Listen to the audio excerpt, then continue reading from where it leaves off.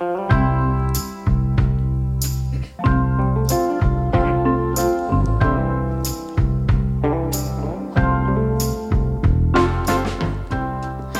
to Generation Podcast, where we have real conversations about how God is working through this generation. My name is Josh Mann, and with me in the studio yet again, let's go, is Sammy Hayward. How are you, mate? Mate, I'm 10 out of 10 today. Nice. Just remember, do not hit the table because it is going to fall apart. I just hit the table. Yeah, we've got our table taped together because we're on a COVID budget out here at St. Paul's, Castle Hill. Nice. We've also got Benjamin Tranter, our producer here. How are you, mate? Good, mate. How are you? Going well. We've also got a friend in the studio today. We do. You specifically said, don't mention it. Oh, did you? Oh, well. Sammy Heinrich is with us today as well. Your mic's turned up. Good to be with you, boys. we promised we wouldn't, get you on the podcast. But we got you on. I was going to take a moment. That's just vintage Sam Heinrich. He doesn't care about if we say his name. He doesn't care about getting recognition. He will serve to serve God and God alone. So thank you, Sam. You know who Heinrich built this studio with his bare hands? Sam Heinrich. Wow. Just a servant-hearted guy. We've gone from not mention him to just pumping up his tires. Hey, those who humble themselves will be exalted. That's great. Well, it's great vibes in the studio this afternoon. Yes. This is good. And we're going to speak about a really, really important issue. And we're looking at this idea of intimacy when I feel guilt and shame. Which is huge. I think it's massive in the church as a whole. Yeah. And it's something that we're going to speak about. It's something that we're going to go through as we progress. And firstly, we've got to nail down a definition of what guilt and shame is, because often they get paired together, guilt and shame. But are they actually the same? That's a very good question, Josh, man. I have actually chatted to a few psychologists about this question in other projects. And interestingly, I think from a clinical perspective, they're not very different in regards to kind of like how your body responds to doing the wrong thing. Guilt and shame seem quite similar.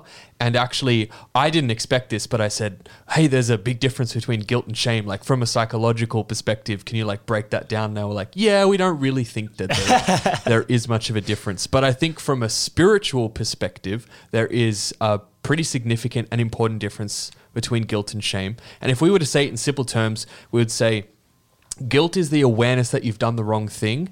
Shame is the feeling that you are a bad person. Yeah. Guilt is about what you've done and shame is about who you are. Yeah. There's a yes and no answer for guilt. Sure. You're either guilty or you're not. Or you're not guilty. Yeah, it's a verdict. Yeah. It's like a court of law. Either you did it or you didn't do it. And even if you try to deny that you did it, God knows anyway. Absolutely. So, guilty, as we said, it's a yes or no response. You either did it or you didn't. It's if you want to put it into a phrase, it's I did something wrong. Yeah. I feel guilty means I feel like I did something wrong. Yeah. Yeah. But shame is I feel like I'm a bad person because I did that.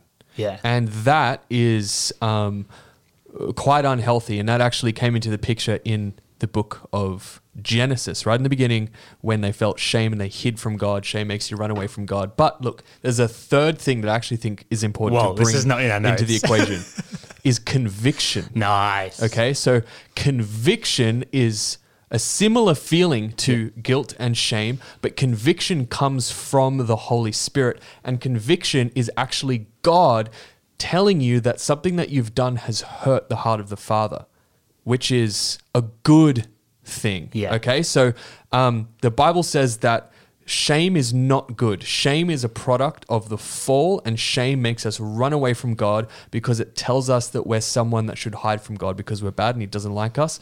The Bible says in the book of Hebrews that the blood of Jesus Christ has sprinkled us clean from a guilty conscience. Okay, so in fact, the gospel actually also takes away our guilt, because before God, we haven't done the wrong thing because of Christ. It's been wiped away and washed away, but the Bible does talk about conviction being a really good thing. And conviction is where the Holy Spirit says, hey, the thing that you did actually hurt the heart of God, and it's not His plan for your life.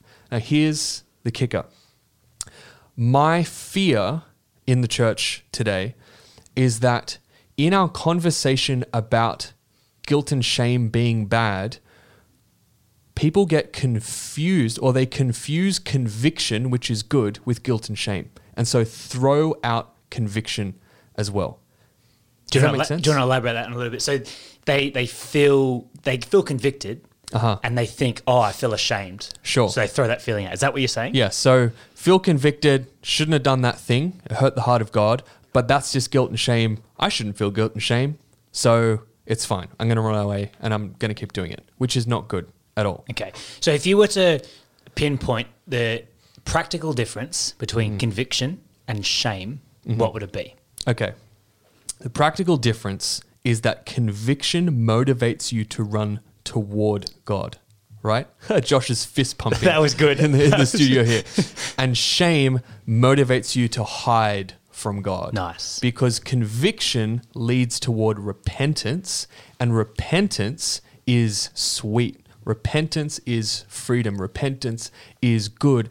And repentance has to happen in the presence of God, because you're repenting to God. But shame, like Adam and Eve did in the garden, makes you want to hide from God. Yeah. So that is the distinct difference. That's the distinct You either go difference. towards God or you go away from God. Away from God. Okay. Yes. And so why do you think, and we talk about this shame culture in the church as a whole, in the wider church, why do you think that exists? Why is there a shame culture? Because that is the function of Christianity being a religion when it should be a relationship. Because most religions are about what do you need to do to be right with God, and it's performance based, and that leads leaders in the church to push behavioral modification, which is you need to do the right thing, and if you don't do the right thing, then you're like totally messed up with God, and He's kind of frustrated with you. The cross completely obliterates that out of the equation. It's actually not about performing; it's about love. And in fact, love is what becomes our motivation to do the right or the wrong thing. Yeah. And I think that's a really important distinction, because the Bible says if you don't obey God's commandments, you don't love God, right? Yeah. Which is quite confronting. Jesus says in the book of John, if you love me, you will Do what I say. do what I say, basically. So here's what all that boils down to. If you are looking for Jesus to permit things that you're doing, then you don't really love Him, if that makes sense. So if your question is always, where is the line? What can I do? How far can I go before it becomes sin? Then Jesus is saying, the posture of your heart shows me that you're not actually a Christian. Because a Christian would come to Jesus and say, how do I please you? What's going to bring me closer into intimacy with you? How can I... It's a normal relationship kind of thing. So it's this notion of ticking boxes and doing the Christian thing that leads us to have this shame culture. Because when we see people not doing the right thing, we project shame on them, or we make them feel ashamed. Yeah, I think we can make people feel ashamed, but really it's the enemy, the devil, that makes people feel ashamed, because when you do the wrong thing, the devil will say to you, you are a dirty, rotten sinner because you did this. And this is just proof that you're trash and you're a mess, and God really is frustrated with you. And I think a lot of the times that's kind of what people can hear from the church, which is why shame and guilt is a big problem. And I think being a teacher and someone that teaches biblical studies in a local school, I think this is the biggest issue for young people. A lot of young people, their view of Christianity is just rules, tick a box. Sure. And that's their view of God. And it's so sad to see that that's how they think they can relate to God. That's how they think they do relate to God, by just doing things. Right. I think my role as a teacher, a Christian teacher, is to try shape and point them towards relationship rather than religion. Yes. And I reckon I say it every single lesson, but still they don't get it. Right? Yeah. Because I think our society is so built towards this idea that you work your way to something, you work your way to success. And so we've just projected that onto spirituality, where you work your way to heaven. Yeah. And if you don't do that, well, you're not good enough. There's something wrong with you and you feel shame. Absolutely. Christianity is so unique Yeah. in that sense that it's genuinely not a performance-based religion, which is so outside of our world that you're right. It doesn't make sense to people. And man, I feel like that's why people don't enjoy being a Christian. Like for the most part, people don't enjoy being a Christian because they don't enjoy being obedient to the Lord. And they think that being obedient to the Lord is all that Christianity is, because, well, if I don't do what Jesus tells me to do, then I'm not right with God, and I want to be right with God, so I'm going to begrudgingly do what he tells me to do, even if in my heart I don't want to do what he tells me to do. Yeah. But then I do it, even though I don't want to do it, because it's the right thing to do. Yeah, exactly. And that's the whole idea. Like we sin, we do those things because deep down we actually love it. You know, Right. the human nature is we love to sin because we think it's pleasurable. We think it's going to give us peace. We think it's going to give us fulfillment. Yep. So the antidote to that and the power against sin is a greater love. Yes. We need to fall in love with someone greater, Yep. Jesus. Yes. So love is the only option Correct. to getting you out of this. Yeah. And so we're talking about conviction is going towards God and running to repentance. Shame is going away from God. So what do we tend to run to when we feel shame then? That's a great question. Oh, probably many things, but something that's going to make you feel better about yourself. Some form of external validation or affirmation or escape. So we're going to run to something that tells us that what we did actually is good. You know, so we will go and talk to people that we know are going to tell us that actually you did the right thing. Like, it's totally fine. Don't worry about it. Everyone's doing it. Or we will do some kind of distracting coping mechanism, you know. And often our coping mechanism is not God, right? Because that's we're running away from him. And our coping mechanism actually fuels that shame a little bit. Yeah, it's a cycle. Yeah. Like, because binge eating is a common one. And trust me, it makes you feel ashamed. It's a cycle. Same with pornography. It's a cycle. You run to it because you're trying to escape, and it's a way of comforting yourself. But then afterwards, you feel terrible about yourself, and because you feel terrible about yourself, you go to it again. It's an addictive cycle. And even going to a coping mechanism that's a person, you go to them, Sure. knowing that they're going to validate what you did. Yeah. That still doesn't, Or comfort you and be like, it's okay, you know. that still doesn't change how you feel under God, No. because it's just humans saying, "Oh yeah, pat on the back, giving you a hug." Yep. And that often just fuels this shame and makes it worse and worse and worse. Yeah. And so, have you ever been in a situation where you've run to an unhealthy coping mechanism? Well, yeah, I was addicted to porn for 10 years. That was my coping mechanism. Drinking has been a problem. I don't drink anymore because I haven't had a sip of alcohol in like 9 months, maybe 10 months now. It was one of those things where I had come out of pornography addiction, and it had been a reasonable amount of time, but then other things were beginning to fill the coping mechanism space. And I was finding I was probably drinking once a day, you know, and it was kind of like becoming a routine thing. And really clearly, one day I was fasting and praying, and the Holy Spirit said, "I never want you to drink again." And I was like, whoa, like that's a big deal. Never again. And he said, "I need you to trust me on this one." It was as if he saw of course he saw my future. And, you know, I have a history of alcoholism in my family as well, so it's not completely crazy. But it would have become probably an alcohol problem over time.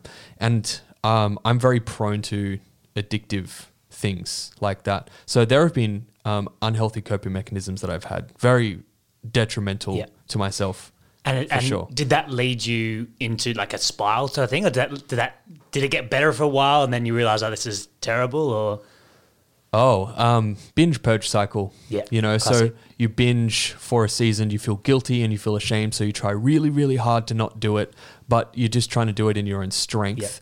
I describe it as trying to hold a beach ball underwater, which is really hard, right? I don't know if you've ever played in the pool and you're like, you try that game where you try to sit on it. you try and sit on it, floats up, and it just floats pops up behind and you. it pops up behind you with some force. Yeah. That's how it felt to me. Like I wasn't doing it. I was holding under the water, but after time, I just got exhausted and then. Yeah. And then I actually, basically did rehab, and it was as if it got punctured, and suddenly the air dissipated, and it was that feeling of freedom. But yeah, I think for me, shame and guilt over behavioral problems and insecurities and brokenness and wounds and childhood issues and addictions all needed coping. I needed to cope with all of that brokenness. And the way that I had learned to medicate pain was pornography, mostly, amongst other things. And since dealing with that, I've realized that Jesus Christ is the coping mechanism that I was designed to have. Like, God was the one who made me, and he knew that I would need to cope with the pain and stress of life. And so he designed it that my relationship with him and my intimacy with him would enable me to cope with life. And so I have found that actually being in the presence of God when I feel crappy about myself is the only thing that helps me cope, that doesn't leave me feeling ashamed afterward.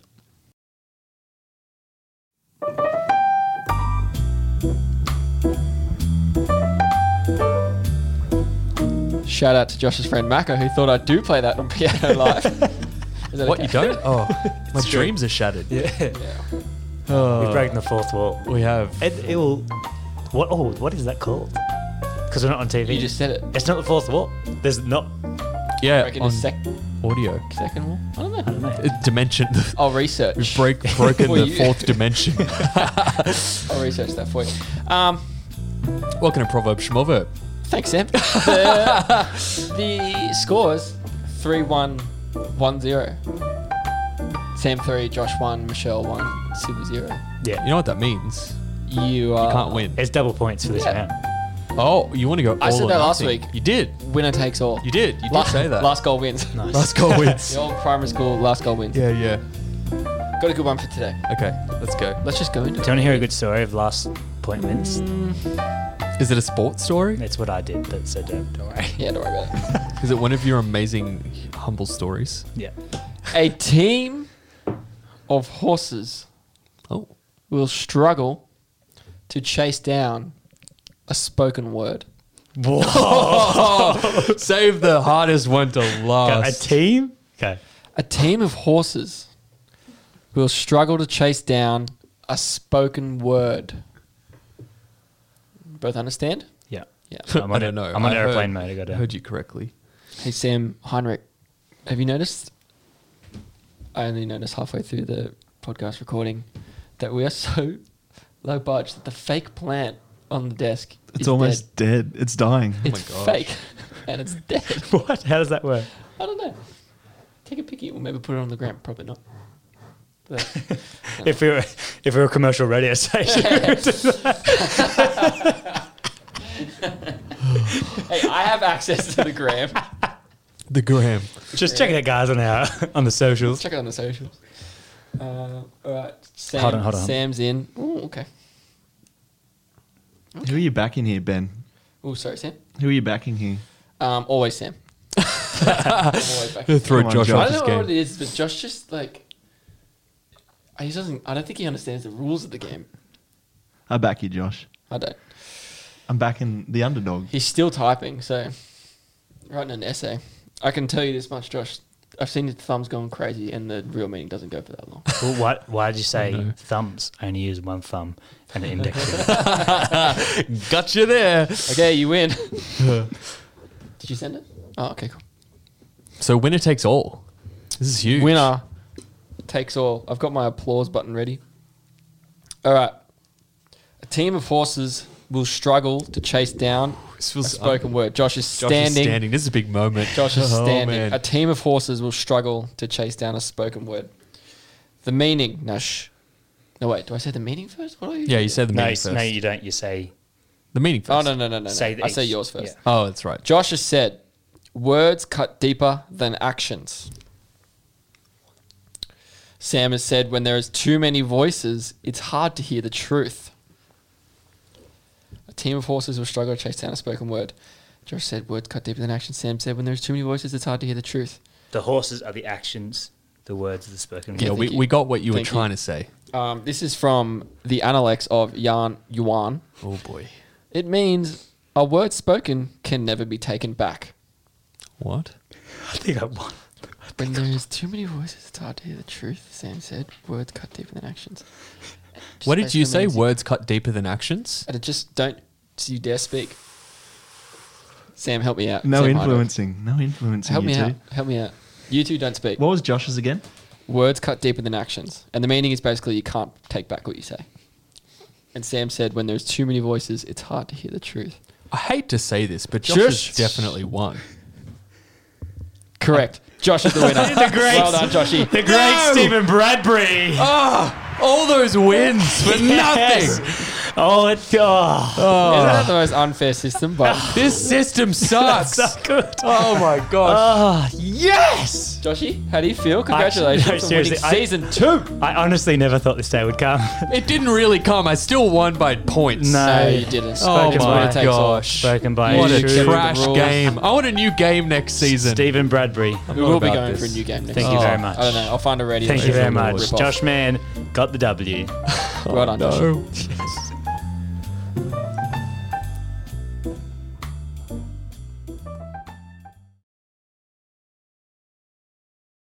That's awesome. And I think you said before that often, again, we run to things that give us status. Yeah. And that pump up our tires and make us look good. And so you're not like, no one's really watching pornography in public, right? Because I've seen it a few times actually. So there was this. okay, we don't need to go into stories. Let's start that story right there. But anyway, if you want to ask me a funny story at some point, I literally have seen it a few times. We do that behind closed doors to make ourselves feel better. Most people, yeah. But often, stop.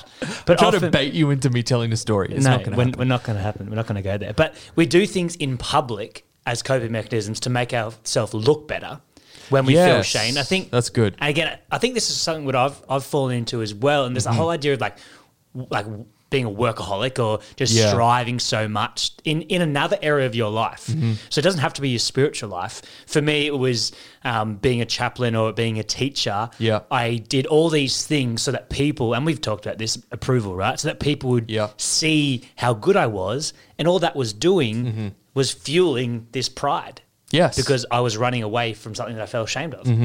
And so I think that's key to note there as well. Often in public, we run to things that will pump up our tires and make ourselves look good. Yeah. Because deep down, we feel crap about ourselves. Exactly, because we're fighting against the lie of the enemy in our own strength. Yeah. Because the lie of the enemy is, and that's kind of what insecurity is. It's something happens to you as a kid and suddenly you feel like you're never smart enough, right? Because something happened. And then what you do is you try and work really hard to appear smart to people, but it's an idol. You never feel smart enough, right? Which leads you to feel pain, and you need to cope with that by working Yeah. harder. And it's this negative cycle that can only be broken by God telling you the truth Yeah. about yourself. Yeah. So I know I'm not the smartest in the room all the time, so it's okay. It's other things for you. exactly. No, that was just I was trying to bait you into telling me how good I am. Yeah. So what that It's okay. What I'm that not boils gonna down okra you to right now. What that boils down to is that we think identity and status that we give ourselves, right? Yeah. The identity and status that we give ourselves has more value than the identity and status that Jesus gives us. Yeah. We think because we feel shame, we're trying to build our own identity. And deep down, we think that we can build our own identity that is more value than the identity that Jesus gives us. Now, interesting thing here, and I think we need to press into that. So when you say the identity that Jesus gives us, I think this is where most Christians get hung up, okay? Because we want a relationship with our Heavenly Father that is unique to us, right? So we want to hear from our Heavenly Father, I see you. Like, I love you. I am proud of you. Like, I'm excited about you. I have good plans for you. And you're my son, right? My fear is that we've actually overemphasized our old sinful, broken identity in the sense that we have brought it into our new identity in Christ, which says that you're a dirty, rotten sinner, and the only thing that God loves about you is that he sees Jesus when he sees you. Yeah. Right?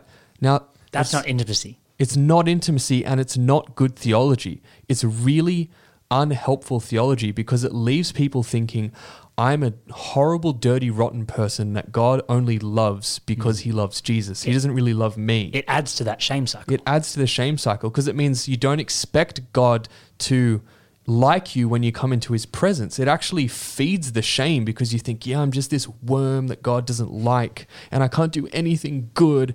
And every time I do something, it's like the sovereignty of God, and you know, I never do anything good. And so of course, when I come into God's presence, he's going to whip me and say, you should be thankful that Jesus died for you, you dirty, rotten sinner, right? But no, Jesus died for you because he loves you.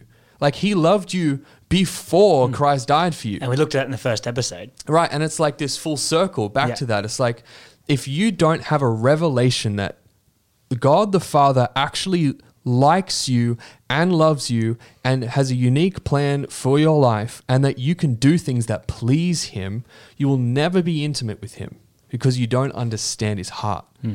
Yeah, you don't understand the gospel. You don't understand the gospel. And that's hard to hear. Yeah. And I think there's a lot of people who call themselves Christians, and it was me until, recently, right, where we don't fully understand the weight of the gospel because, as you said, we often think, oh, yeah, God only loves us because he sees Jesus in us. No. Right. He loved us before he died for us. Yes. And he died for you because he loves you. Exactly. And so we want to stop and reiterate that and say God loves you. He loved you before he died for you. It's not, he doesn't love you just because Jesus died for you. Yeah. He died for you because he loves you, right? And so when we're feeling shame and we run to these other coping mechanisms and we try to build our own identity, that's one. So the table's falling apart.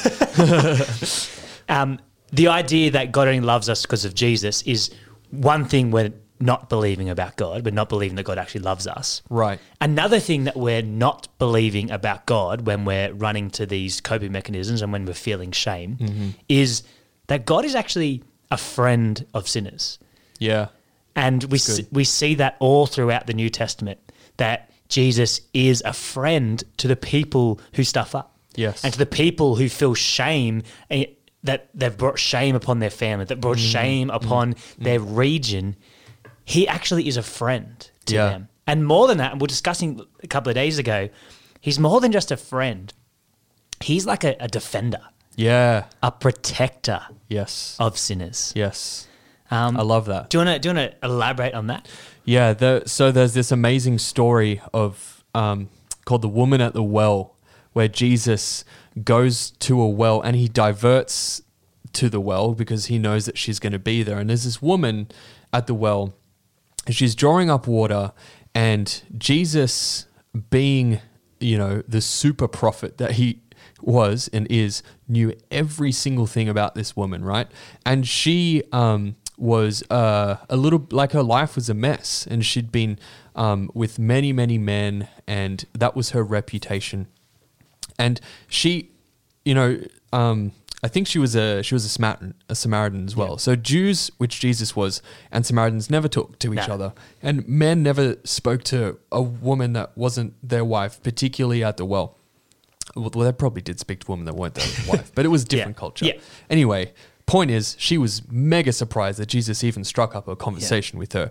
But Jesus says to her something along the lines of, I know what you're doing. Yeah. Right? I know that you're sleeping around. I know you've got many husbands. But I will give you water that will never run out. Right? Pretty random response to her question. And she says, where can I get this water? And Jesus says, I am the water. You'll be satisfied in me. Here's what Jesus does. He knows that she's doing these things because she's thirsty for intimacy and approval and affirmation, and that thirst is driving her towards an idolatry, which is trying to find it in men. And Jesus sees that her heart can only be satisfied in his presence. And so instead of coming at her and saying, hey, your behavior sucks, go and fix yourself. He says, hey, I see the need of your heart and I can fulfill that, right? And he quenches her thirst, and she goes into the town and she tells everybody about a man who told me everything I ever did, right? So Jesus told her the truth. She knows that Jesus knew everything about her, and yet she didn't feel shamed by Jesus. In fact, the way that Jesus responded to everything that she was doing made her feel loved by Jesus, which means that in order to make someone feel grace, you don't have to skirt around their sin. Yeah. You have to tell them the truth, but in love. Exactly. Right? So Jesus, in fact, defends this woman. Yeah. And there's another story where there's a pile of religious leaders. Yeah. They're gonna stone An a woman, adulterer, an adulterer who'd slept with someone that wasn't her husband, and Jesus literally steps in the way, and says, if you have not sinned, then you can cast the first stone. So Jesus literally fights against shame, which is coming from the religious leaders, and defends the woman from the shame of these people, and puts it back on them and says, hey, we're all a mess here. Like, stop judging her for her sin. Yeah. And so that is true for us. Right. What we read in the Bible there, woman at the well, the stoning the adulterer, that is true for us. Yeah. Jesus wants to defend us. Yeah. He's a friend of sinners. He's a defender of sinners. And he wants to defend us from the shame that society and actually the church, unfortunately, makes us believe. This shame. The devil tempts us and that's what happens. And so we need to remember that Jesus is our defender. Yeah. And so next time we're feeling shame, I'm going to say something. You can tell me if it's wrong. Can you turn, I'm just going to formulate into a question. Okay. Can you feel shame and then the Holy Spirit quickly turn it to conviction, right? Can you feel shame and you're about to run away, but then you're like, actually, no, I shouldn't run away. I should go towards God. What is that? Is that shame or is that conviction? It's a really good question. Let's break it down this way. Shame is a lie from the enemy that says what you did defines who you are. Yeah. Right? The Holy Spirit is also referred to in the Bible as the Spirit of truth. The Holy Spirit will say, hey, you did this thing. It's not who you are, because Jesus Christ has changed who you are. You're not a sinner. You're a saint. You're righteous. So then, because the shame has been taken away from it, you're left with conviction. Right? Yeah, which is still, I did the wrong thing, but it doesn't define who I am. Yeah. And now I care about it because it hurt God. Yeah. Right? And that's interesting because the woman that went back, that met Jesus at the well, changed. Yeah. Right? She changed. She didn't have shame, but she changed. And she led her whole town to Jesus. Right? So conviction still leads us to behavioral change, but only because we've been loved by Jesus. Nice. Right? And so it's actually the love of Christ. And the Bible says it this way, the kindness of God leads us to repentance. Yeah. Right? So shame does not lead us to repentance. The kindness and grace of Jesus Christ, who says, I know everything you've ever done, and look, I can save you from it. Yeah. And then that makes us go, God, I love you so much. I want to be like you. And when that happens in your life, that is the Holy Spirit at work. Yes. Often I meet people and I don't really feel the Holy Spirit working. That is an instance where the Holy Spirit is working. Yeah. Where you feel ashamed, you're about to run away, and then you get this thought of, no, actually, I should go to God. Yeah. That is literally the Holy Spirit intervening. Yeah. And so we want to encourage you to press into that moment. Press in the moment you feel shame and you want to run away. Yeah. Press into what the Spirit is saying in that moment. Yeah. Go towards God, because we've got to remember it as well. God delights in second chances. Oh, yeah. He delights in repentance. It's not as if he's going, oh, yep, that was another time Sam Hayward repented. He lovingly and will welcome you into repentance. Yeah. And it's not just on the day that you decide to follow Jesus. It's a daily thing for all of us. Yeah. That we have to repent and go towards the Father. Totally. And pursue intimacy rather than running away from him. Yeah. And so in this moment, in shame, in guilt, why is intimacy greater? Why is intimacy greater? I think because there's something so freeing about hearing the truth from the Father himself. When he kind of picks you up and he says, you're not enslaved to this. It kind of gives you hope, you know, because there's this feeling of like, I can't do it. I can't fix this problem in my life. And, you know, other people would reject you because you did it, but he doesn't. And actually, when you come into his presence and he doesn't whip you, he just says, hey, I still love you. You know, right in the mess of it, right when you've sinned, being able to go to someone who will say, hey, this doesn't change how I see you at all. You know that God can't love you anymore and he can't love you any less. You know, isn't that amazing? There's nothing you can do that's going to make him love you more. There's nothing you can do. Like, even if you did the coolest thing ever, ran the most awesome event, like thousands of people got saved, preached the best sermon you've ever preached, God's going to go, hey, that's a pretty cool thing. I'm glad we got to do that together. Yeah. You know, that was fun.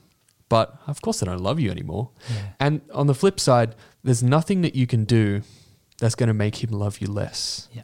Right? And because of that truth, you can come into his presence when you feel terrible about yourself, and he's going to tell you the truth about yourself. Yeah. He's going to say, you know why I died for you? I died for you because I love you to save you from being enslaved to this way of life.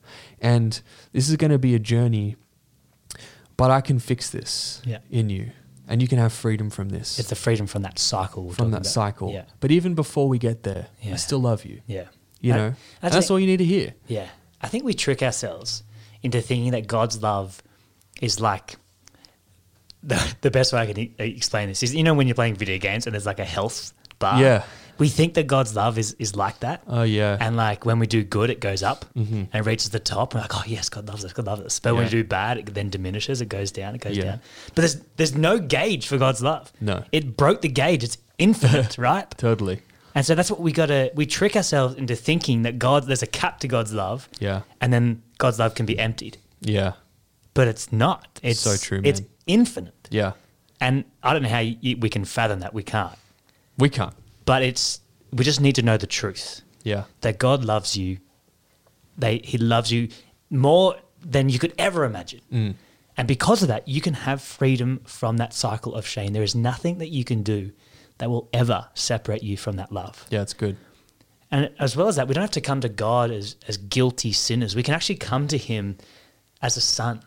Right. As a daughter. Mm-hmm. And we no longer approach God as shame tells us we're approaching God as a guilty sinner on our hands and knees and we're shaking. Mm. But knowing the love that God has for us, we can come to him as a child. Yeah. And walk into his arms. Yeah. And he can embrace us. Yeah. And take us under his wing. Yeah. And that's the difference. That's interesting. It's an interesting way to put it. I don't think I've heard someone say that before, and I really like it. I think because, you know, if you're an employee and you do the wrong thing, you have a certain fear of punishment. And I can't remember what verse it is, but I think it says, Sam, maybe you could look that up for us if you want a job. Just Google, here's what I do. Google verse, fear of punishment, and it'll bring up your phone's off. We knew this was going to come back to bite us. But anyway, there's, maybe it's shame. I don't know. Anyway, what am I saying? How do we start that? I've lost my train of thought. Sam's Googling it right now. Just Google verse, fear of punishment. You say we often think that there is a fear of punishment when we're looking at an employee. Yeah, the employee thing. So if you're an employee and you do the wrong thing, what do you fear? Being fired. You know, and your boss is totally in the rights to do that. Okay, here we go. Good padding. We got there. Solid. 1 John 14:18. There is no fear in love. Nice. But perfect love drives out fear because fear has to do with punishment, right? And the one who fears is not made perfect in love. Now, what's really important about that verse is that with God and your sin, you don't have to fear the punishment of God anymore. Like an employee would have to fear the punishment of being fired for doing the wrong thing at work. You can't fire a son from being a son. You can't fire a daughter from being a daughter. And so what that means is because of the love of God, which made you adopted to sonship, when you come to God, Hebrews says that you can come boldly into the throne of grace because you're a son, because you're a daughter. God isn't going to punish you for what you did. No. He's not going to punish you for what you did. All of the punishment for what you did has already been poured out on Jesus Christ. All of it. So it would be unjust of God to punish you, right? Yeah. So keep that in mind. Wow. It would be unjust of God to punish you because he already poured it all out on Jesus, right? And God... It's against his character to punish you. It's against his character to punish you. Wow. He will discipline you. Yes. But discipline is different to punishment, as we know from our parents, right? So what that means is when we come to God, we can have assurance that when we come to him, he's not going to whip us and scold us and punish us. Instead, he's going to restore us, correct us, teach us, and maybe discipline us. Nice. Which is sweet and enjoyable as opposed to punishment. Yeah. And just to clarify, we're talking about the Christian coming to God there, the Christian coming to God and someone who's already repented, right? And that's the call is in your life, have you repented? Have you gone to God and gone, look, I've stuffed up. Yeah. And I want to enter a relationship with you. And when you enter that relationship, you are a son and a daughter. Yeah. You enter into that adoption sonship. That's really good. Because if you're not a son, if you haven't entered into that adoption of sonship, then the truth of the matter is that there actually is punishment. There is punishment at the end, right? And so I just want to clarify there that it's that the Christian who has repented that has that adoption. Yes. But who wouldn't want to be adopted into God's families? If you're listening right now and you haven't made that step, do it, or ask someone about it. Yeah. If you've never thought about the idea that God himself, the God that created this universe, who created you individually, wants to welcome you into his family as a son, as a daughter, lean into that. Yeah. Because I guarantee you will not be disappointed. That's good. I really feel right now the Holy Spirit actually wanting us to give people an opportunity to do that. Because we've been talking about intimacy with God for a whole season now. And maybe you've been listening to this and you have had your heart strangely warmed by the Holy Spirit calling you into intimacy with God. And you do need to know, as Josh said, it is a decision. You need to turn from your rebellion against God and turn to his grace, you know. And I think right now, if that's you, all that you need to do to have the intimacy with God that we've been talking about and to have the love of God, which takes away all of that fear that you have of being responsible for what you've done. Because right now you are responsible for every single decision that you make, you will have to give an account for, right? And that's scary. And that's why the gospel is good news. Because when you come to Jesus, every single thing that you've ever said, thought, or done wrong has been paid for by the blood of Jesus Christ. And all you have to do if you want that is to say, Jesus, I'm sorry. I'm sorry for rebelling against you and running away from you and kicking against you. I get it. Like, you've been pursuing me because you love me, and I love you too. Yeah. You know, I want to have a relationship with you. That's it. Yeah. You know? And so if you want to do that, it's pretty simple. Why don't we pray with people right now and then we can move on? So if you want to give your life to Jesus and become a Christian, become a disciple, become a follower of Jesus, you can just pray this prayer with us, and we'll do it in the studio. It's a simple prayer. Basically, it's something along the lines of, Jesus, this is my life. You're taking ownership of your responsibility for your life. Say, Jesus, this is my life. I want to give it to you. I'm sorry for using it for my own gain, but I want to use it for your glory, because I see now. I see the plan of the enemy to distract me from you. I see the idols that have promised me things that aren't actually true. I give it all up. I want to be your son. I want to be your daughter. Would you forgive me? Amen. That's it. So we're going to pray something like that. And if you want to become a Christian, all you have to do is pray that in your own heart. Be real before the Lord. We had an amazing moment with this on our lead team retreat. With a young man named Geordie, and he became a Christian, and we led him through this prayer. And usually people pray the same words, you know, say back exactly the same words, but he made the whole prayer his own, which was so beautiful. So if you want to put your own words in here, we'd encourage you to do that too, but we'll just pray with people right now. Jesus, here is my life. I want to give it to you. I understand that you gave me life and breath and everything, but I've used it for my own personal gain. God, I'm sorry. I can see you now because of your Holy Spirit. God, I can see that you love me, and I love you too. I want to give my life to you. Do with my life as you want to do. Use it for your glory. Give me the name of Christ. I want to be your son. I want to be your daughter. I repent for running away from you, and I run towards you now. Change my life. Fill me with the Spirit. In the name of Jesus. Amen. Amen.